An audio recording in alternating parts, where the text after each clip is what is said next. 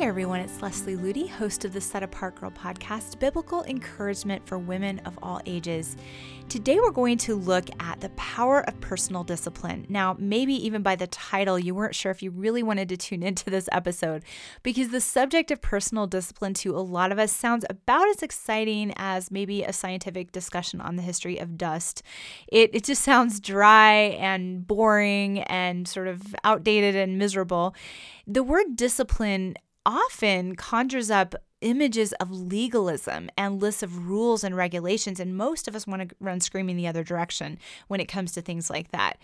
I have been around homeschool circles for much of my life, and I remember going to a homeschool conference one time where pretty much all of the women had these really tight buns in their hair, and they had even tighter expressions on their face.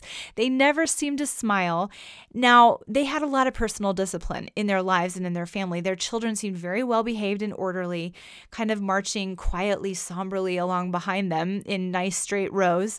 And it was just really sad to watch, because you saw these families who the women, had their homes under control. Their homes seemed to run like clockwork. They were homeschooling their children. Their children were very dutiful, very obedient, but everyone that I observed there was completely lacking in the joy of the Lord or the life of Christ, or really any kind of joy for that matter. And I wanted to get up and just sort of yell out, "Hey guys, don't you claim to know Jesus? Why are you acting like you're at a funeral? This lifestyle of following Christ and being set apart for him, it doesn't need to drain the life out of you. Why don't you try smiling?" But I didn't do that. I don't know how that would have gone over at that conference, but it was something I thought about doing.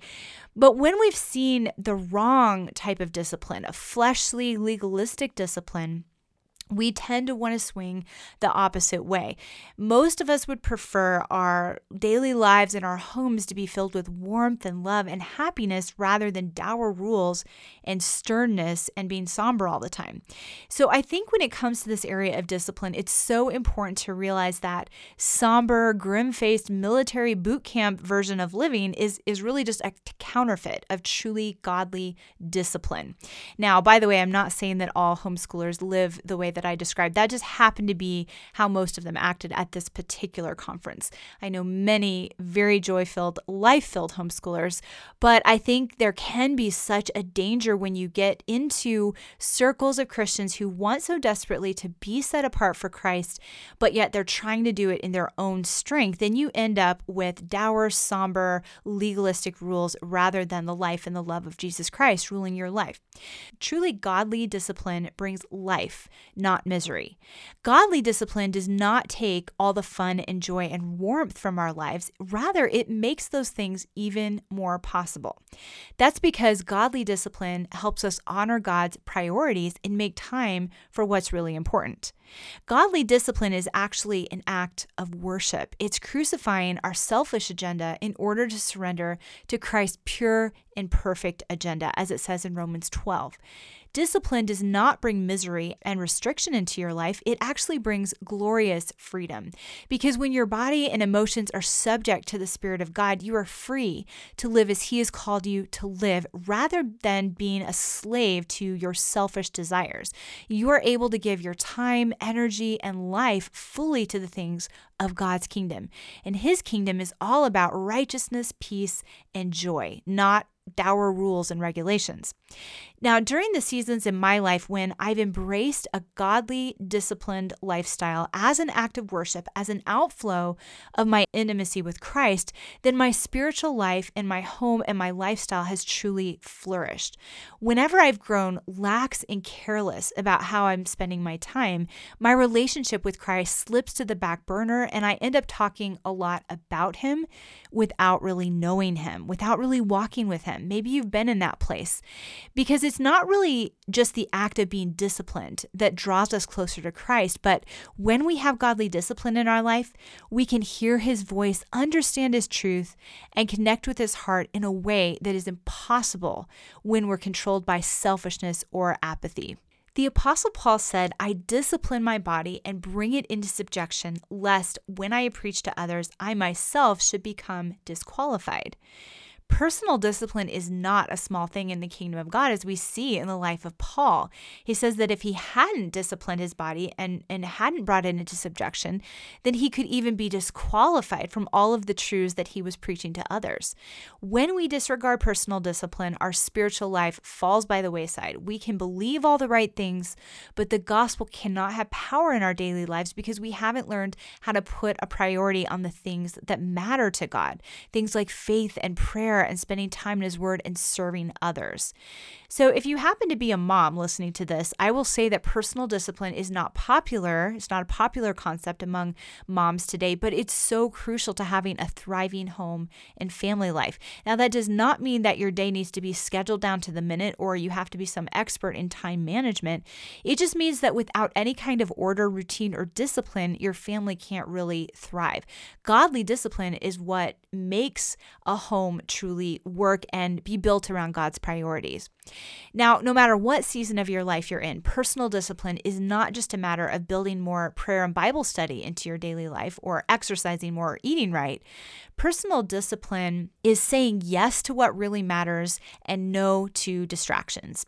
A woman who has embraced godly discipline will feel so much more calm and peaceful and strong and ready for the challenges of being a godly woman than someone who's just sort of spontaneous and led by whim and emotion in all of her decisions. I have learned personally that the level of chaos I experience in my life is often directly related to the amount of personal discipline that I'm willing to embrace. So for instance, if I stay up late at night, just kind of wasting time, going surfing around on the internet, reading a novel, not really being disciplined about my sleep habits, then I'll often oversleep, miss my quiet time, skip my exercise time, and feel really rushed and behind and chaotic as I try to get out the door. And even as a mom, I'll find myself getting frustrated with my kids because they're not eating fast enough or they can't find their shoes and we're already running late. But really, often it was a lack of discipline on my own part that led to that chaos. Whenever my life is undisciplined and disorganized, my kids feel stressed as we rush out the door in the morning, which leads to a lot of fussing and meltdowns and whines, which just makes the problem even worse. It just makes more chaos. But when I discipline myself to really have healthy sleep patterns, to get out of bed early in the morning, to get to bed on time at night, that's when I can really tend to the things that are important to God. I can start my day with a focus on Christ, and I can tend to my family's needs and establish a peaceful focus for the day. This same principle can apply to your life no matter whether you're married or single or have children or don't have children or live at home with your parents or work a corporate job or live on the mission field. The power of godly discipline can really impact your life. So I want to give you a few practical things that have helped me in the past several years gain more godly discipline in my spiritual life and in my daily lifestyle. First, I would encourage you to start small. Start with small steps of obedience. It is so important to understand that godly discipline and human willpower are two very different things. Willpower is temporary and it's dependent upon our own ability. Godly discipline goes far beyond just that oomph that we try to dig down and gain from time to time. It comes from yielding to His Spirit and relying on His grace. And it's truly impossible in our own strength. There are so many early mornings when I've whispered to God, I don't have the energy to get out of bed. Please infuse me with your strength. Give me the grace to do what you have called me to do. Whenever I pray this prayer, I find that He does enable me by His grace to do what would otherwise be impossible in my own strength. Now, even if personal discipline does not come naturally for you, remember, anyone can embrace godly discipline, but you need to start with those small steps of obedience and ask Him for the strength and grace what you could not do on your own. So here are some things that have helped me. First of all, try memorizing a simple scripture to recite or to meditate on the moment that your alarm goes off. Things like Psalm 118:24, this is the day that the Lord has made. I will rejoice and be glad in it. Something simple that just sets your focus right before you even get out of bed. Meditating on truth has helped me so much in turning my focus towards Christ and to ignore my body's plea to just pull the covers back over my head and sleep in for another hour or two.